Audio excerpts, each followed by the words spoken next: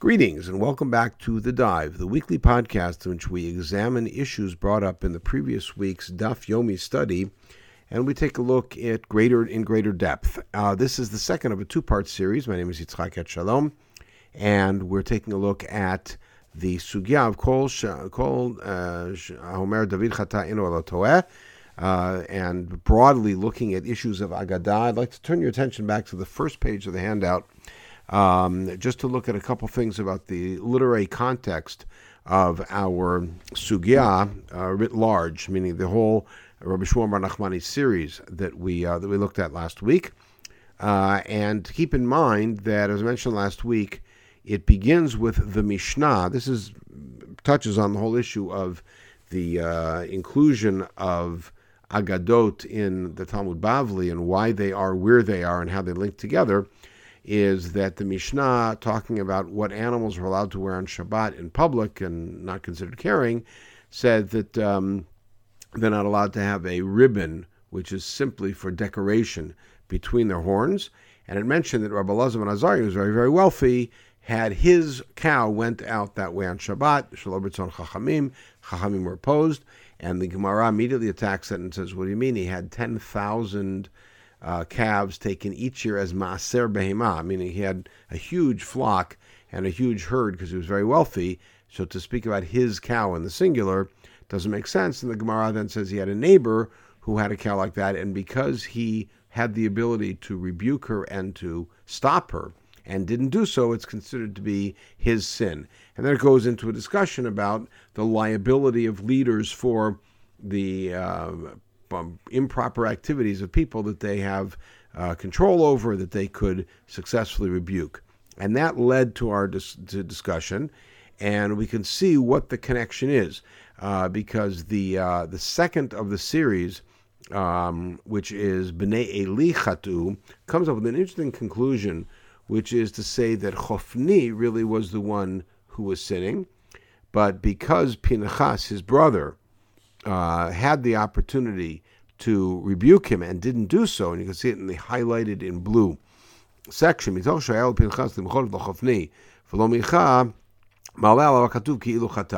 it's considered as if Pinchas himself also sinned because he didn't rebuke him. And then in the second to last of our series, which is the issue of Shlomo, we have Amar Rav Yehuda Amar Shmuel in the black line in the middle of that section of source 1. Towards the bottom, Amar Shmuel b'sha'ah shenasah Shlomo bat Paro achnitza lo elef minei zemer v'amra lo kach osin la'avodah zarah plonit v'kach osin la'avodah zarah plonit. So when Shlomo married Pharaoh's daughter, which is one of the lowlights of that entire piece, which happens in Perek Gimel and Malachim, but then it comes back in Perek Yud Aleph when the description of his marrying all of the foreign women shows up. When he married Bat Paro, she brought 1,000 different kinds of musical instruments or instrumentalists in, and said, this is how we play for that Avodah Zarah, this is how we play for that Avodah Zarah, v'lo michaba, and Shlomo did not rebuke her, and that's part of the whole defense, that Shlomo didn't really sin, but rather because his wives, his foreign wives, did Avodah Zarah, and he didn't rebuke them, and it's considered as if he sinned. Okay, so that's just as far as the context of how this sugya gets in. But now let's take a look at the sugya itself on page 7.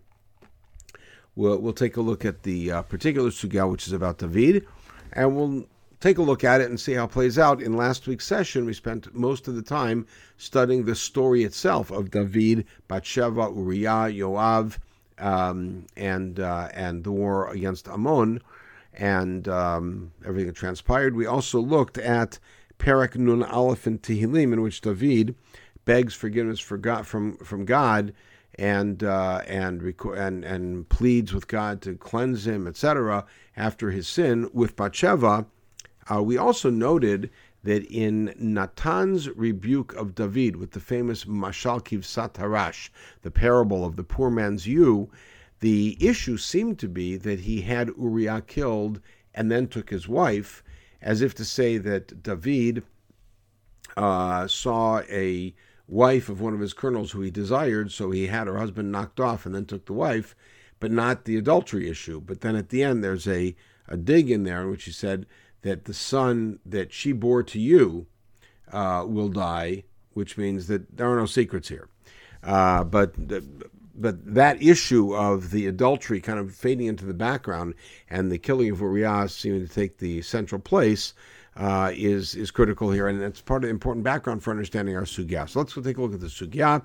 Source 9 on page 7. Amar Rabbi Shmuel bar Nachmani, Amar Rabbi Yonatan. And again, in last week's shiur, we looked at these two characters, Rabbi Yonatan and his student Rabbi Shmuel bar Nachmani, and many of the sayings that Rabbi Shmuel bar Nachmani has quoting Rabbi Yonatan. We only saw one that he made independently in our series, and we saw that Rabbi Shmuel bar Nachmani, quoting Rabbi Yonatan, was also engaged in polemics against the early Christians, which is going to play a role in one possible approach to understanding this sugya. Okay.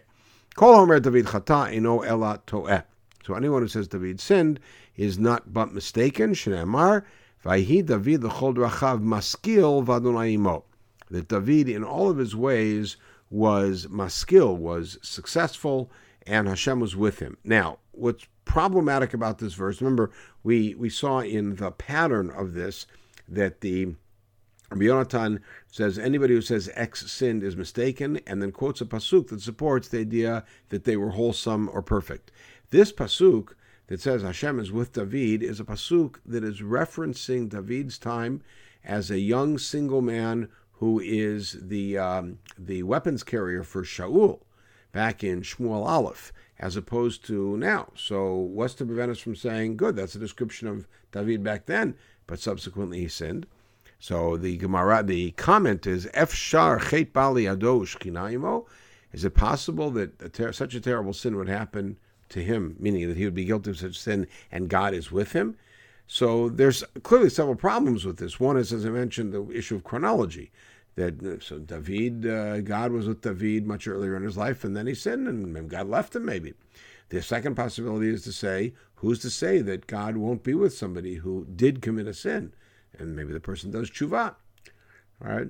And so as a proof text, it's kind of difficult. What the claim seems to be, at least building on this, is how could God ever be with somebody who would even have it in their capability of doing such a heinous crime? Perhaps. So notice that the counter text, meaning the one that they're using to prove that David did sin and that we now have to defend, is not from the narrative that describes him taking Bathsheba and having Uriah killed, but rather from the words of Natan to David in the rebuke, when he said, why did you degrade the word of Hashem to do that which was evil? And the drasha is, shebikesh la'asot v'lo asa, meaning, Madua bazita dvar Adonai la'asot hara. And so we're going to pick up on a nuance here, as we'll see it in one moment in Rebbe's name, that David wanted to do something bad, but ended up not doing something bad. And we'll see what kind of piece that is, which means, by the way, we're already backpedaling a little bit and saying, yes, David did something wrong. He intended to do a sin, but somehow on a technical level, he didn't actually violate the law. Let's see how that works. Amar Rav. Now, Rav comes along at roughly the same time as Rabbi Yonatan in Bavel, and he says, Rebbe da'ati mi David m'hapech v'daresh b'schutei de David. Rebbe Yehuda Nasi was a descendant of David. Rebbe was a seventh generation back to Hillel, father, and Hillel claimed lineage that went back to the Davidic line, which is part of the whole midrashic development of David's seed continuing to be the leaders among Israel, even after there's no more monarchy. And he says, Rebbe that comes from the house of David would turn things around and darshan in order to exonerate and support David. In other words, Rebbe would play with psukim in order to have David come out in the best light possible. And Rav is saying this as a critique, as we'll see. Madua bazit edvar Adonai lasot hara, Rebbe Omer, so this is the background for the drasha that we just saw, Mishuna ra'azu mikol ra'ot shebatorah. This evil is different than all the other evils that we read about. Shekol ra'ot shebatorah ktiv bahu vayas. All the other ones say he did. Chan ktiv la'asot. Here it says la'asot, meaning that in other cases it'll say, why did you do a bad thing? Here it says, why did you do something, why did you degrade God to do something bad? And the drusha should be keish la'asot v'lo asa, that he wanted to do something bad, but he didn't do it. We're going to see what that means a little bit later on. And then, going further in Natan's rebuke, at Uriah hachiti hikita v'cherev, which read simply in the text is the damning statement, you had Uriah killed, and then the explanation is, you used the Bnei Ammon to do it. Shayalacha leduno b'Sanhedrin v'lo danta. And so the take is, you did something wrong by having him killed because you should have taken him to the Sanhedrin and had him killed. We'll see why. And then you took his wife as a wife. And again, that's part of the rebuke. But in the drasha, it's likuchin yishtachaba, which means the kiddushin are legitimate. We have to see why they wouldn't be legitimate and why they are legitimate. And now let's see the background for all of this. Here we go back to Rabbi Yonatan. Kol hayotze l'melchemet Beit David kotev get kritut liishto. Anybody who would go out to the wars of David would immediately write, before going out, a get for their wife. And the concern was that if they are missing in action, they don't want their wife to be an aguna. And so therefore they would write a get. But the get was written, and this is a discussion in Masachet Ketubot, about how the get was written. Was it formulated as a condition? If I don't return by date X, or if I don't return from the war, then retroactively this get is valid. But the point is that it was a retroactive get, which would mean then, therefore, that when Uriah never made it back home, because you remember in the story, he refused to go back to his house, and then he was killed in war, that means retroactively from the time he went to war, Bathsheba was divorced, and therefore David slept with a single woman. Shinemar, what's the proof text for the idea that they would write a get? Now this goes back to the war of Shaul's men, when they're going to war against Goliath, the famous battle against Goliath. And remember, David was not originally there. David is young, and he's a shepherd, and his father then sent him with a care package, basically, for his older brothers who were at the front. And he said, take these 10 curds of cheese and bring them to the officer who's in charge, and go see if your brothers are okay, and take their pledge. A simple read of that means bring something back that proves that they're okay. But what's the drasha? My arubatam la'arov, things to mix together. Tanav Yosef things that are mixed between the two of them, which means what we're picturing is that David's eldest brothers are already married. David's eldest brothers already went out to battle against the Plishtim, which was, of course, a standoff for 40 days till anybody did anything. And they had somehow forgotten to do the proper protocol, which is to write a get for their wives. This is not Beit David, by the way, it's Beit Shaul. But they had forgotten, so David went to go collect the gittim from them and bring them back so the wives would be divorced. Now, by the way, remember, David never actually comes back from that war because he stays and he kills Goliath, but that's not what concerns us here. All right, so now that all provides this rabbinic position on understanding what happened in general in David's wars, and that as a result of that, when Uriah went to battle, he gave his wife such a get. Since he died before coming back, meaning he never got back home once he gave the get, retroactively the get is valid from the time he left, and therefore David's lying with Bathsheba is retroactively valid, which now explains the statement should be keish lasot, meaning David actually intended to do something wrong. On the spot, what he did was a wrong thing, but as things worked out, he actually didn't do a wrong thing on a technical level. We'd all consider it to be heinous behavior. Nobody's questioning that, but it was not technically a wrong thing. And then he goes, you had Uriah killed. This is still continuing the rebuke. You had Uriah killed with the sword of the Jordanians. And in reading the text, that comes out as a stronger piece of rebuke, is you use the enemy to kill him. But here, the drasha turns the opposite direction. Just like you're not responsible, you're not punished for soldiers that die by the enemy's sword, because that's part of war. Similarly, you won't be punished for Uriah. which, by the way, is interesting because that means that the killing of Uriah that David organized or coordinated is something that he's not culpable for. At which point, David's words, Chatati Lashem, I sinned to God, and then Natan's statement, Hashem has accepted your and Havir Chatatcha, he's overlooked your sin, but you're going to be punished. And here's the punishment: you'll have 4 sons die, etc. Suddenly becomes kind of a question: what's he being punished for if all of this was correct? And so now let's see why it is that Uriah should have been killed in the Sanhedrin, and that David is therefore exonerated from having him killed this other way, even though he shouldn't have done it that way. My Tama, Mored Malchut Haveh. We talked about this last week. We hinted to it. Uriah was a rebel against the king. Why? When Uriah came back to David the first time and gave the report of the war, he referred to Yoav as his master. And the take here is that referring to Yoav as his master in front of David is a slight to David, therefore he's Mored b'malchut, and therefore he should have taken Uriah to the Sanhedrin, have him killed, but instead had him killed in war, so it's like a technicality. So in each case, both the sleeping with Bathsheba and the having Uriah killed were in the case of Bathsheba, technically okay, but the intent was wrong. And in the case of Uriah, the intent was right, but the technicality was wrong, which is he should have had it done differently. Now, Amar Rav, now remember Rav earlier was the one who said that Rebbe, because he's a descendant of David, would do everything he could to find a way to exonerate David. In other words, there's a personal interest there.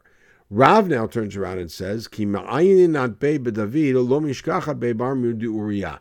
If you look carefully at the story of David, you'll find that he did nothing wrong except for the story of Uriah, which is in Malachim Aleph Perek Tedvav, when it talks about Asa, who was a descendant of David, who was one of the kings of Yehudah. And Asa was a great king, and he followed in the ways of David. And David was great, that he had absolutely nothing wrong. Dichtiv rak bidvar Uriah chiti. Just Uriah is the only blemish on David's career. Now, there's several issues here. One issue is, does that mean Uriah and the whole story, meaning including Bathsheba, or just Uriah? And Bathsheba's an okay thing, and we're going to see why that becomes somewhat necessary in this thinking. And the second thing is, what about, for instance, the big census at the end of the story of Shmuel? So Tosfot asked that question here. We're not going to go into detail about it, but pointing out that this statement is also a little bit of an extravagant statement. But we have another issue, which is not based on Psukim, but based on another rabbinic tradition, and that starts here. Abaye Kshisha. And we know the famous Abaye, but this is a different Abaye, said, Rami de Rav ad Rav. He identified a contradiction within Rav's words. Miyama Rav Hachi, since when did Rav say that David's career was unblemished except for one event, which is Uriah? V'amar Rav kibel David lashon hara. But Rav had another tradition where he said David accepted lashon hara, and there's a little bit more to that story, which we see in Sanhedrin in source 11, and we're going to take a look at that also. And so that means that David had other blemishes on his career. And the answer is kasha, which is, you're right, you found a contradiction in Rav's words, which means that according to this other tradition, Rav said there were other things that David did that were wrong, which, by the way, means, of course, our question about the census goes away. So let's take a look at that. Gufa, Rav Amar Kibel David Lashon Hara. I'm not going to go, because this is off of our topic, but just very quickly summarize what happened here is that, if you recall, David's best friend was Yonatan, Shaul's son. And after Shaul and Yonatan, they were all killed, and David finally assumed the full monarchy. He sought out to see if there were any descendants of Shaul, specifically of Yonatan, that he could sort of rehabilitate or bring back into not a leadership position, but at least into the royal court, in order to fulfill his oath to Yonatan and also to Shaul. And he found a slave who was a prominent slave in Shaul's household, a fellow named Siva. And he asked him, is there anybody else? He says, yes, there's one boy. And in Shmuel, this boy is called Mephibosheth. And he's in a town in Jordan called Lo Dvar, because the family had fled to the other side of the Jordan. And so David summons and has Mephibosheth, Ben Yonatan, brought from Lo Dvar. And he says to Tziva, you are going to now take care of everything, restore all of Shaul's holdings to Mephibosheth. And so he grants Mephibosheth a land grant, and he has Mephibosheth be a regular member of his household, and he's fed there, and Mephibosheth is very thankful to David. Years later, when David flees Yerushalayim in order to escape Avshalom, his own son, who's rebelling against him, one last note, is that Mephibosheth was lame from a very young age. The story is in Shmuel Bet Perek Daled. And so when David is running away from Yerushalayim, Tziva, that slave of Shaul, shows up, and David says to him, where's Mephibosheth? He said, oh, Mephibosheth, he's in Yerushalayim because he figures now he's going to get his kingdom back. And that was a lie. And David then turns to Tziva and says, okay, I'm tearing up my agreement. You can now have everything that I gave to him. When David returns after the death of Avshalom and returns to Yerushalayim, Mephibosheth shows up, and David says, where'd you go? He says, my servant fooled me and left without me, and I couldn't go because I was lame, and I've been mourning ever since. He was dressed like a mourner ever since, and I'm just so happy you came back. And David says, well, of course, you get, the half that I originally promised you. And Mephibosheth said, I don't need anything as long as I see that you're back. It was, at least the way it was presented, David was fooled, and David accepted the lie that Mephibosheth was plotting against him and changed the grant based on that, and then changed it back when he found out that he was wrong. And so that's the Lashon Hara that Rav is talking about. And let's just take a look at one line at the end of this because it's instructive.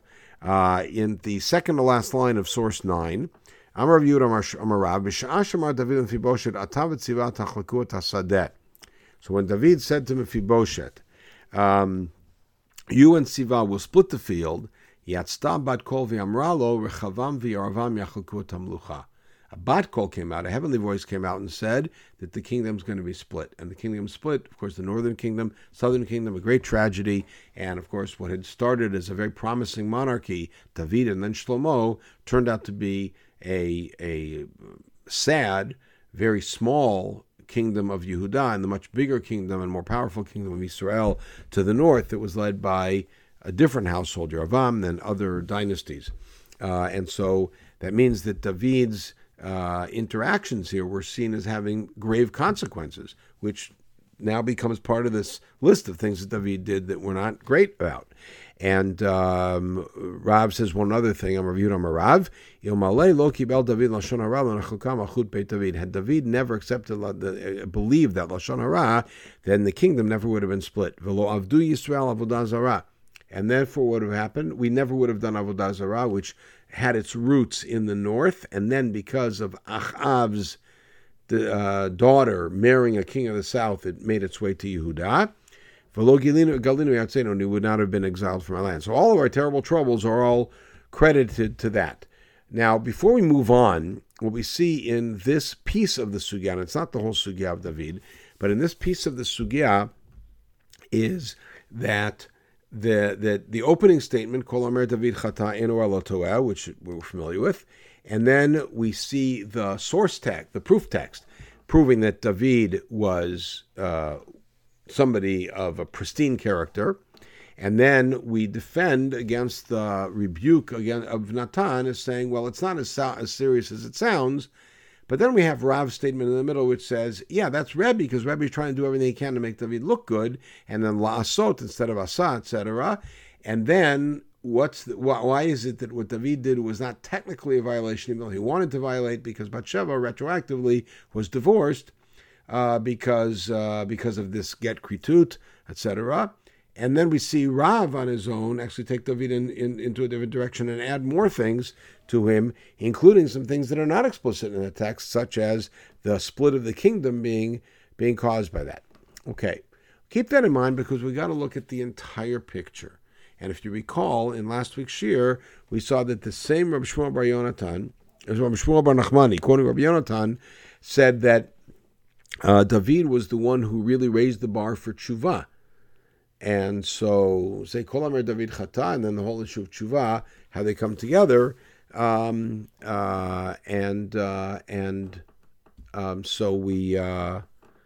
we see that the issue is a lot more complex. To add to the complexity, look at source 10 and 11; they go together, and we're going to see also other nuances because. Bottom line, when somebody asks, what does the rabbinic tradition say about, and then fill in your blank, the answer is almost always going to be, it says a lot of things. And it's multivocal, and there's different approaches. As we see in this small sugya, there are at least 2, if not 3, distinct approaches to understanding David's behavior, and whether we want to exonerate it, are we motivated to exonerate it, or the opposite. So let's take a look at another voice. In Tehillim Yud Tet, which you're familiar with, we say it in Psuket Zimra on Shabbat and Yom Tov morning, Hashemayim Esapim Forel, towards the end of the parak, Shgiot mi yavin, the translation is there, Mi nistarot nakeni gam yizedim chasoch avdecha ali mishluvi az eitam, v'niketi b'pesharav. Okay, so there is a interesting drasha about this. Darash Rab Dustoi Demin Beiri. Lamad David domea l'socher kuti. So David in this pasuk is like a guy in the shuk. Amar David HaKadosh Baruch, we'll see what it means. Rebbeinu Shalom, shkiot mi avin. Said, can anybody really understand errors? Meaning, can you forgive me just an error? Amar le shviki lach. God said, okay, I'll forgive it. And we starot nakeni, and cleanse me from the things that are secretive that people don't know about. Shviki lach, I'll forgive you that. Save me also from intentional crimes. Shvikilach. Al yimshluvi az etam. And if they don't control me, then I'll be considered faultless. Etam from the word tam. What does that mean? Delo lishto bi rabbanan. I don't want the rabbis to be talking about it. I want it to be like cover-up. Shvikilach. Now, by the way, notice the position here is not David didn't sin. The opposite. David sinned, and sinned grievously, and David is asking God for a pass and for it to be covered up. And God's giving it to him. V'niketi mipeh sharav. But the end of that pasuk is, I should be cleansed from a very serious rebellious act. What is that? The drasha? Shelo yikatev surchani. I don't want the story to be written down at all. Essentially, to cut out Parak Yud Aleph and Parak Yud Bet, or part of Yud Bet, of Shmuel Bet. Amrlo efshar. That said, God says that I can't do. I can forgive you, I can try to protect it, but I can't leave it out. And he said, Uma yod shenatalti misarai omed v'tzoveach kama shenimat sheba Yoshua v'ozavti lo shnemar mikol shelo shiel minun. Yoshua, beautiful drasha, I took a yod away from Sarai and gave her Sarah. That yod, for years, was complaining, when am I going to get back into somebody's name? Until Moshe took Hoshea and added the yod and made him Yehoshua. Beautiful idea, but the note here is that I can't erase something from posterity. So, Kol parsha kula chad kamochama. You expect me to erase an entire story here? An entire parsha? It can't happen. Okay, so now, v'niketi pesharav, there's now another take on this. He said, I want you to totally forgive me for this sin. Now, by the way, notice the take. I sinned, and I want you to forgive me for this sin. Your son Shlomo, which is a way that Chazal refer to Mishlei, because in Chazal's take, the author of Mishlei is part Shlomo, but part later. Take a look in Parak Chafei of Mishlei, Pasuk Aleph, you'll see. But they always refer to it as Shlomo. But your own son Shlomo is going to say, can a man stoke coals and his clothes won't get burned? Can a man walk on coals and his legs won't get burned? Now notice the crime that they're accusing him of. Similarly, somebody who has relations with his friend's wife, this is all in Mishlei. You can't be cleansed. So this is straight up talking about the adultery. So am I really going to be lost for this? So God said, okay, accept upon yourself some affliction, and that will cleanse you. Kibel alav, David accepted it. So David wants to be forgiven. He's willing to accept affliction. David.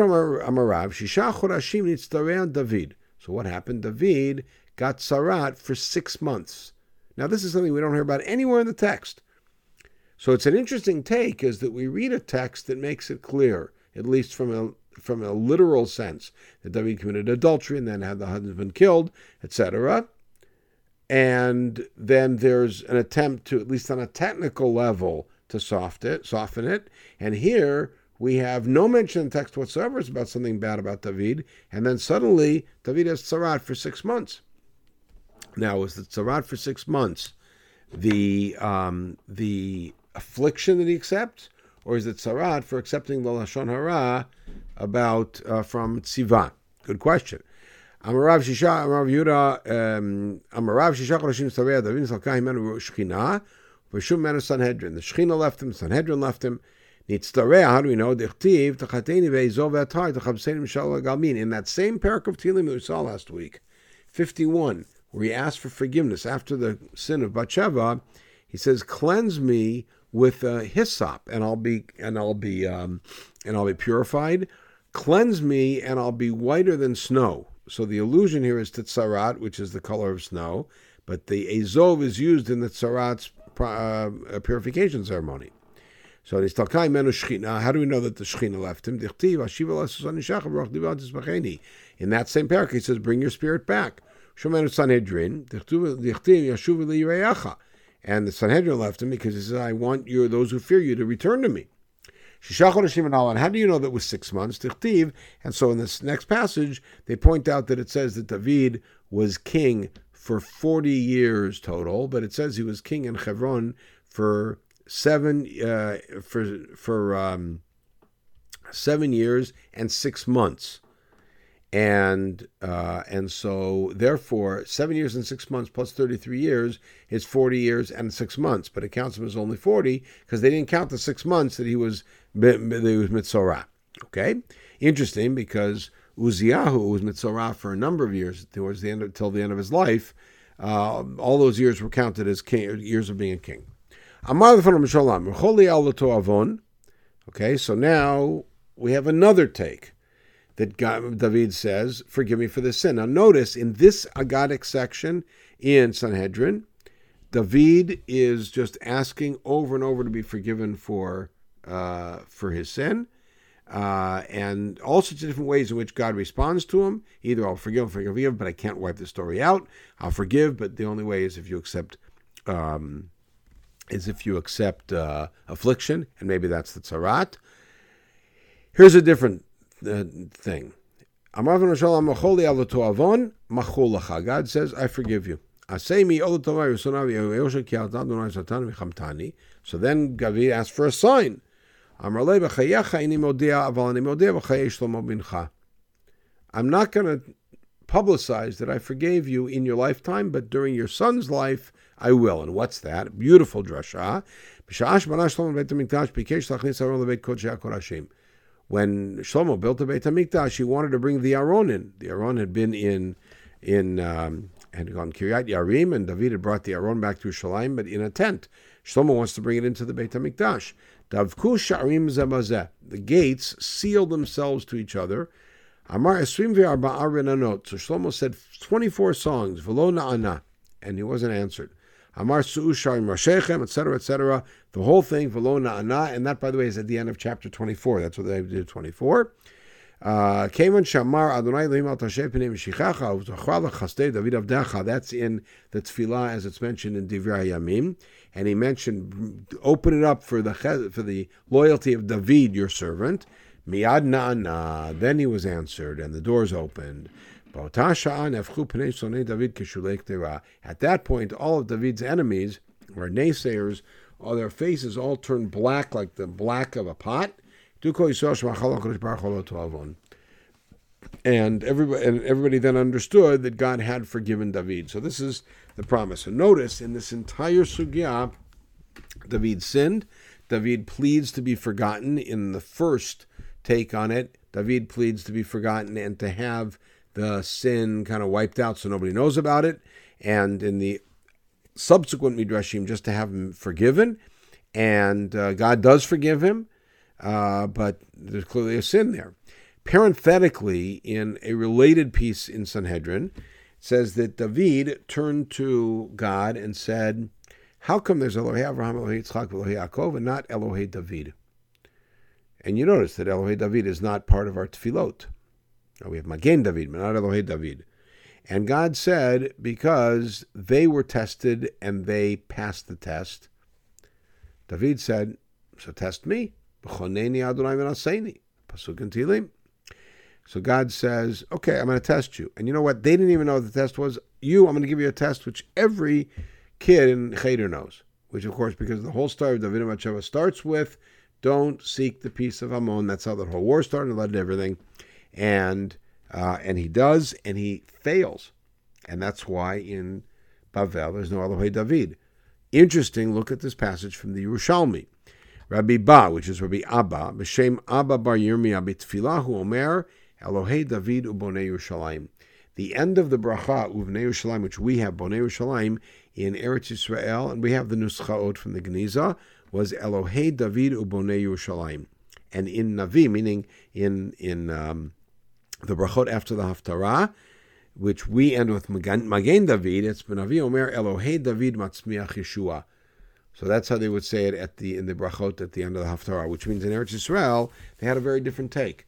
In Eretz Yisrael, their take on it was that there is Elohei David, and that either means that David, at some sense, passed some sort of test, or this whole thing about the test wasn't an issue. In the Bavel, which is all of our tefillot, Nusach Ashkenaz, Nusach Sfard, they all follow the tradition in Bavel, does not have Elohei David anywhere, and it's all based on, again, this notion that David really failed the test. So we come back to the question of what's Rabbi Shmuel bar Nachmani saying when he says, Kol Amer David Chata in Olo Toeh. So I want to show you, before coming to a suggestion as to an answer of what he's doing, I want to show you how the Rishonim dealt with this in their commentaries on the Parsha, meaning when you open up Mikra Gedolot and you open up Shmuel Bet, Perek Yud Aleph, Perek Yud Bet, and you see what the different commentators do when describing the story of David, Bathsheba, Uriah, Natan in the text, how do they define it? So take a look at Rashi. Rashi, source 13, says, Mitumata is minidata, okay? Shlach elai to Uriah. Now watch, why does David send for Uriah? Shamit kaven shishkav im ishto. That David wanted Uriah to come back and sleep with his own wife. Savur shemenu hiya mu'beret. And then Uriah will think, and I assume everybody else will think, that she's pregnant from him, which means that in Rashi's take here, David is coordinating a cover-up, right? And if you take a look at the last passage in Rashi here, that David's directive to have Uriah put up against the front, was in order to generate that Bathsheba retroactively would be divorced. But that means that even walking within Rashi, what was David's first attempt? Just a cover-up, and not to do anything about the adultery. Only after the cover-up didn't work, because Uriah wouldn't go, then he said, have him killed, in order that retroactively she'd be divorced. So therefore, technically, he didn't have relations with a married woman. And this is, as we saw in the Gemara, anybody who goes out to war writes a get that on condition that if he dies in war, that retroactively the get is valid. Okay. Mahari Kara, from the same school as Rashi. Remember, Mahari Kara is a Talmud Chaver of Rashi, right? In Pasuk Chet, in Pasuk Daled, critical. Right? We pointed this out last week when we studied the text, that she had gone to the mikvah. So which means at no point could we think that this child is Uriah's child. In other words, if Uriah stays at the front, doesn't come back, and Bathsheba has a baby 9 months later, then there's no way that it could have been Uriah's child, because subsequent to Uriah going out to the war, she menstruated. So there's no way for that to happen. All right, and then in Pasuk Chet, he's told Uriah to go home and bathe, etc. He wanted Uriah to have relations with his wife, and everybody will think it's Uriah's child. Okay, good. Now, Mahari Kara comes straight at David here, because in his commentary on Natan's words, who said, "Why did you degrade the word of God?" He says straight, "You're not allowed to have adultery." It's very simple, right? We'll go further down. The Radak. What does the Radak do? David Kimchi. Let's take a look. To point out that David did not have relations with her when she was in Nida. Interesting. The adultery part we haven't taken care of, but Nida we've taken care of. He cried Kadshami Tumata. She went to the mikveh. Kamo Shamar, Rochetzet v'hodia ki arechitza hilid kadesh ben anidut. In other words, it said she was Rochetzet, and now it tells us that Rochetzet was actually the mikveh. He didn't violate Nida. He didn't violate Nida, he just violated adultery. And he says, our rabbis taught us that you write this get. So therefore, David arranged for Uriah to be killed so that retroactively she's divorced. Now let's stop and take a beat here. That means David did something wrong. He slept with this married woman. But because there was an ace up the sleeve, which is if I can get her husband killed before he returns, then retroactively it's not adultery, so I'll do that, and therefore technically we're off the hook. But is that really an acceptable vehicle for getting off the hook? Right. So Rabbi Shaya Ditrani from southern Italy in 12th century comments on the story that Natan, the story of the poor man's ewe. He says, Lo tva'o el al gezel ishto. He says the only thing that the parable speaks about, we talked about this last week, is about taking the wife. Ki sefer kritu natan la ba'ala, meaning her husband had given her the divorce writ. He writes a get below t'nai, meaning meaning unlike Rashi, who said that the get was written with a condition, if I don't return, then retroactively you're divorced. He said they just divorced their wives when they leave, which means Bathsheba really was single, right? So the only thing that David is being excoriated for here is taking the wife by having Uriah killed. But every woman, of course, would wait for her husband to come back. David stole her and took her. And this is his argument. And his argument here is a close support to our sugya. If she really was a married woman, why is Natan's mashal what it is? Which is that a man stole a lamb from somebody. David abal eshet ish ma dino. V'gam Uriah et shem im sam oto b'fnei mochama v'shay melech lasim gvura b'fnei mochama v'nashal bigatam.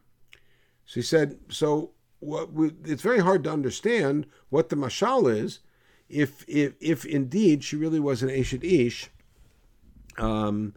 at the time. Why didn't he just say a man had relations with another man's wife? What's the din?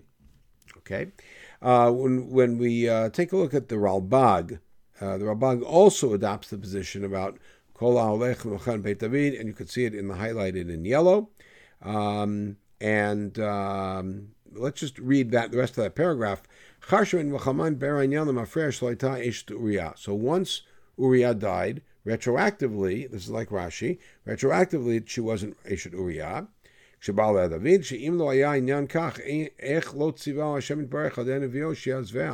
He raised another issue, which has to be kind of kicking in the back of our minds. Remember, David had relations with Bathsheba.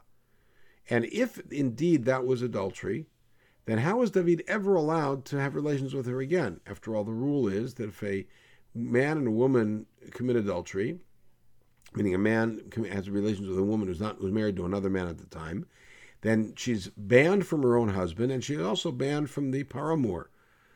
And not only that, but the baby, and that would mean, of course, that him then marrying Bathsheba and having Shlomo is all illicit. right? And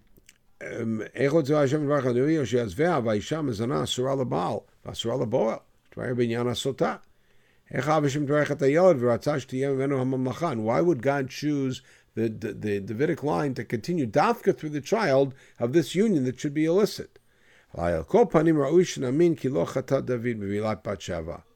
he said, therefore it's appropriate to believe that David did not sin when he had relations with Bathsheba, because after all, Uriah was killed.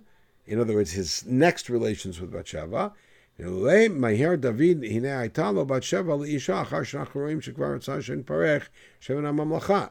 David not jumped the gun, Bathsheba would have ended up being his wife anyways, because that's what God wanted, and because he wanted Shlomo to be the king.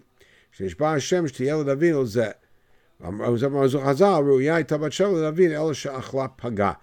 says that's why we have a statement in Chazal. We didn't see this inside, that really Bathsheba was somebody who was appropriate for David, but he jumped the gun. He had her as, should we say, as an unripe fig, is the paga. Right? It was a little bit too early. Okay, so what we've seen in taking a look at broadly French and one Italian commentators, stretching from the 11th till about the 13th century, is a sort of a treading a difficult position of, on the one hand, taking a look at several indications in the text that seem to support the idea that the sin was not as grievous as it seems on the face of it.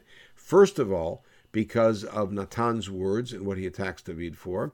Second of all, because of the fact that David's allowed to marry Bathsheba again, and the child that they do produce afterwards becomes the next king and is beloved by God. On the other hand, the simple reading of the text makes it very difficult. And so, therefore, the get kritut means that in a technical sense, either it was written on condition, like Rashi says, or without condition, like Rabbi Shrai Trani says, and that she was already divorced in any case, either retroactively or not, and therefore technically this was not adultery, and technically he was allowed to be married to her. But the idea of having Uriah killed in order to make way for that is terrible. But the other piece of the puzzle is that we can't avoid is that David clearly wanted to do a cover-up at the beginning, which at least according to everybody except Rabbi Shai Trani would have meant that there was adultery because he made it back. And he would have come back and slept with his wife, and nobody would have been the wiser. So there's a lot of tumult going on, a lot of difficulty here. So I want to take a look at two more sources and then make a comment. We're already getting close to overtime here. In a collection of responsa of Chachmei Provence, of the sages of Provence of the 12th and 13th centuries, you find this interesting tshuva that's written as a poem. So I set it up as a poem. V'dam be'emet shekol gzar dino shel Shaul nitchatem. One of the questions was, why is it, the famous question, why is it that Shaul lost his kingship for violating the law about Amalek and did not kill all the animals of Amalek? And David, who commits what seems to be a much more heinous crime, nonetheless maintains his monarchy and the dynasty. And so the answer, that Shaul's decree was sealed, that his kingdom did not continue and his sin was a blemish. And David's decree was ripped up. Even though the sin of Bathsheba was significantly more bad, more heinous. And then watch this. Even though our sages turned it somehow, his judgment, into a schut, scharam harbe, they get a great reward. But you still have to read the text as you read it. And then he goes on and explains why David was forgiven and why Shaul was not forgiven, etc. And it's a fascinating piece by itself. But that line, scharam harbe aval ein mikra yotzei midei pshuto, is a critical piece. They have a great reward over the fact that they did everything they could to show David in a positive light. And we'll talk about that at the end of this year. And nonetheless, you have to read the text, and the text says what the text does. So I want to go now to 15th century Spain And Don Yitzchak Abarbanel, or Abravanel, in his commentary here, says the following. This comment of Chachamim that Kol Omer David Chata, etc., is drash ve'en li lashiv aleim. I have no response. V'dai v'ma shamru Rebbe da'ati miDavid mapech v'darish b'schutei David. He said it's enough what Rav said, that after all Rebbe, who's a descendant of David, does everything he can to make David look good. Kaya Tzlam said derach drash, meaning they had a drasha. V'haya Rebbe mafech hadavar machmato lekirvato v'hiyoto mizera beit David v'lo kafi ha'emet. Important to note what he says. He said Rebbe would turn things around because he's related to David, he's connected to David, and it's just not, but it's not the truth. How could you possibly say David tried to do something bad, but he didn't? It says exactly what he did explicitly.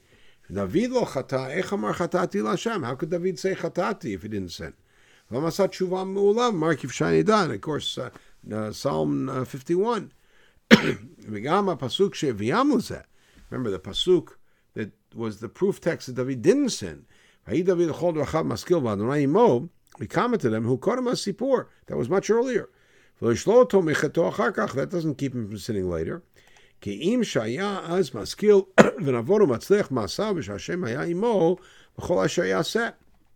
just means that at that point David was successful and Hashem was with him and he was close to Hashem. So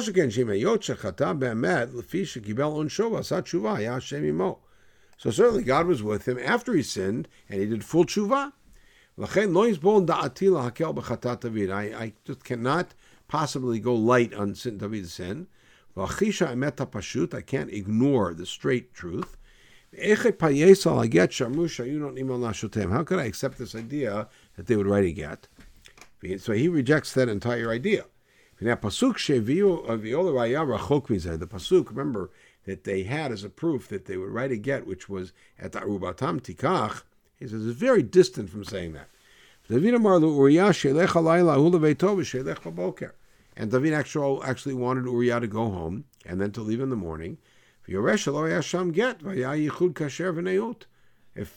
she's already divorced, then how can Uriah go back? He's taking the divorce in the Yishai Ditrani's position, that the divorce was immediate and unconditional, which would mean he's now telling Uriah to go and stay with a woman he's not married to. How could that be appropriate? And he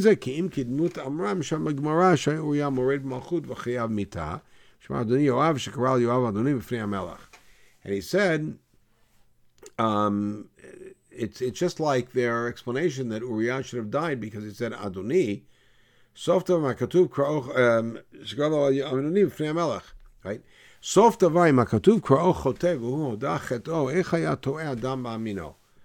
He said, how could somebody mistrust David when David says I sinned?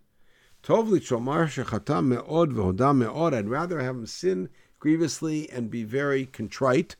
And to say that David was cleansed because of that, because he actually did tshuva. Okay, that brings us to the close of our source material, and I'd just like to conclude with two comments, and I'll make them quick. The first is that many, many years ago, I was zocha to have a conversation with Professor Yehuda Elitzur Zal, who at the time was the head of the Bible department in Bar Ilan, and as I mentioned in the previous shiur, was the one of the founding editors of the Dat Mikra series. And I met with him and brought my quandary to him and said, as a student of Gemara and my position of coming to the David and Bathsheba story really through the lens of this particular midrash, I was troubled by the clear contradiction with the text. And he made this following observation. He said that the author of that midrash was well known as a polemicist against the early Christians. And for many years, decades, I really did not look into that comment. And then a number of years later, I did do a little research, and very quickly it became apparent, as you could see from the source material that we saw that's on page 1, that Rabbi Yonatan did do battle with the early Christians over the interpretation of texts. And Professor Elitzur then pointed out to me something that is quite well known, but was not well known to me as a young yeshiva guy at the time, that one of the founding beliefs, shall we call it, of the early Christian church was the notion of the unique position of their leader as the first person to be fully redeemed, and the notion is that all humans beforehand died sinfully and did not make it to heaven. And therefore, one of their founding myths was that as soon as he was killed on the cross, the first thing he did was to go down to purgatory and bring up Avram, Yitzchak, Yaakov, etc., all of our heroes and the spiritual giants of our history, to bring them up to heaven, because it was only with his death that they could be redeemed. And so in engaging with the church fathers, with the early founders of the church about this topic, the Jews would say, why do you think that they were not in heaven? Then they would point to particular events, because everybody has an event in their life they can be pointed to, and at least if you're looking for it, to find something wrong. And certainly our tradition does not withhold that at all. And I said, see, they sinned, they were imperfect, and it took the perfect human being to bring them up to heaven. And so our response would be, well, take a look at the stories that you record yourselves in the Gospels about Jesus, and you see that he also sinned and was subject to temptation, etc., so he was imperfect. And they would darshan him. They would find ways to read the text creatively so that it would make him look perfect. And I still remember fondly Professor Elitzur's words. He looked at me, Atem yodim lidrosh, kam anachnu yodim lidrosh. So you know how to read the text in a creative way to make him look perfect? We can do the same thing. And he maintained that that was sort of the animating spirit behind the Kol HaOmer blank chata, Eino Ela Toeh. But there is a broader issue here, which is something that we have to keep in mind whenever we're looking at midrashim that reconstruct the lives of characters in Tanakh, both heroes and villains. And that is that for two broad reasons which intersect, we have a tradition about particular characters to read their lives as worthy of emulation and as positive role models, and others to read their lives in the opposite direction. And as I said, it comes from two different directions. One is clearly a midrashic tradition, a Masorah, which is that our Masorah about Avraham is that Avraham is a hero, and that our Masorah about Moshe is that Moshe is a hero. I mean, we don't really need to rely on that, but just as an example, but also about certain less known characters. That we look at Yitro as a hero, for instance. And on the other hand, the tradition about certain other characters is to see them as very negative, including characters that we don't have anything explicit about in Tanakh, like Eliphaz, Esav's son, but to read him as a villain. And so therefore what happens is the Midrashim build upon that and then identify in the text things that we could find in the case of the heroes that could build up their heroism, and in the case of the villains, something that could also build up their villainy. This, and again, it comes from two different directions. One is a midrashic tradition, clearly. Second of all is the text itself. The fact that HaKadosh Baruch Hu introduces himself to Moshe as Elohei Avraham, Elohei Yitzchak, Elohei Yaakov, the fact that HaKadosh Baruch Hu made a brit that lasts forever with Avraham, Yitzchak, and Yaakov is all that we need.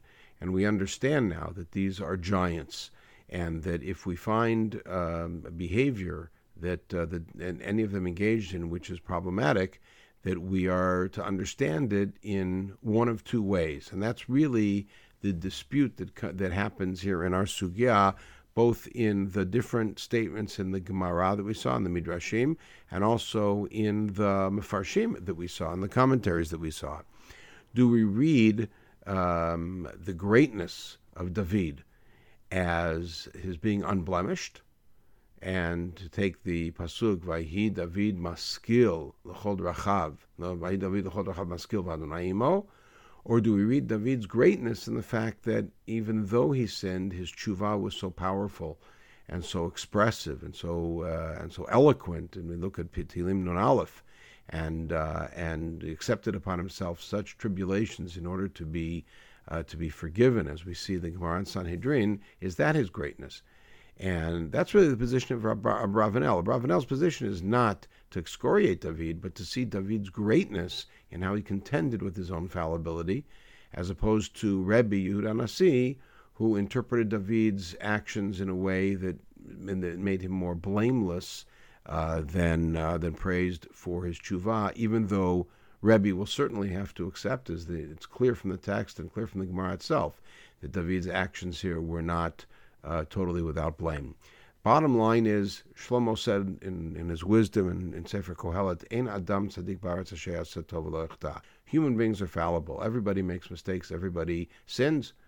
And a person is not judged based on the perfection of their character, but rather on the perfection of their character. What I mean by that is, a person is not judged based on the fact that their character is without fault, but rather that they perfect their character, that they take their fallibility, they take their weaknesses, they take their vulnerability, they take their actions which are found wanting, and that they then do tshuva earnestly, and perhaps we'll conclude by just pointing out that David comes from such a tradition in his own family. David is a descendant of Peretz, and Peretz, if you remember, was born from the union of Yehuda and Tamar. And in that case, Yehuda himself became the stalwart Baal Tshuva. But when Tamar brought the Simanim before him, he said, "It's Tzadka Mimeni." And so our Midrashic tradition, which is broad, still is driven by a very clear picture of David as one of our heroes who is beloved. HaKadosh Baruch Hu made a brit with him forever that he would be king, and that his children would be the kings, and that the leaders of Am Yisrael come from the house of David. And yet the bottom line question that cooks in the sugya is, so how do we then look at the text that describe David as engaging in inappropriate or sinful, problematic behavior? And again, they're divided, whether we find technical loopholes that make David's actions, even though intending to be sinful, nonetheless technically acceptable or technically valid, or do we see him as some Rishonim will take it, and some positions in the Gemara, as having sinned? And then what really stands out as the sterling picture of his character is his tshuva. In any case, we've engaged in an in-depth study of the Midrash here, and hopefully gotten a good handle on sort of an introduction to the study of one particular kind of Agadah, and we will pick it up in later weeks. There was a special request, even though it's not in the pages that we're studying right now, to take up the topic of early Shabbat, which is very common for us during this season, and so we will deal with that next week. And hopefully soon we'll be able to actually get together in person and study Torah together.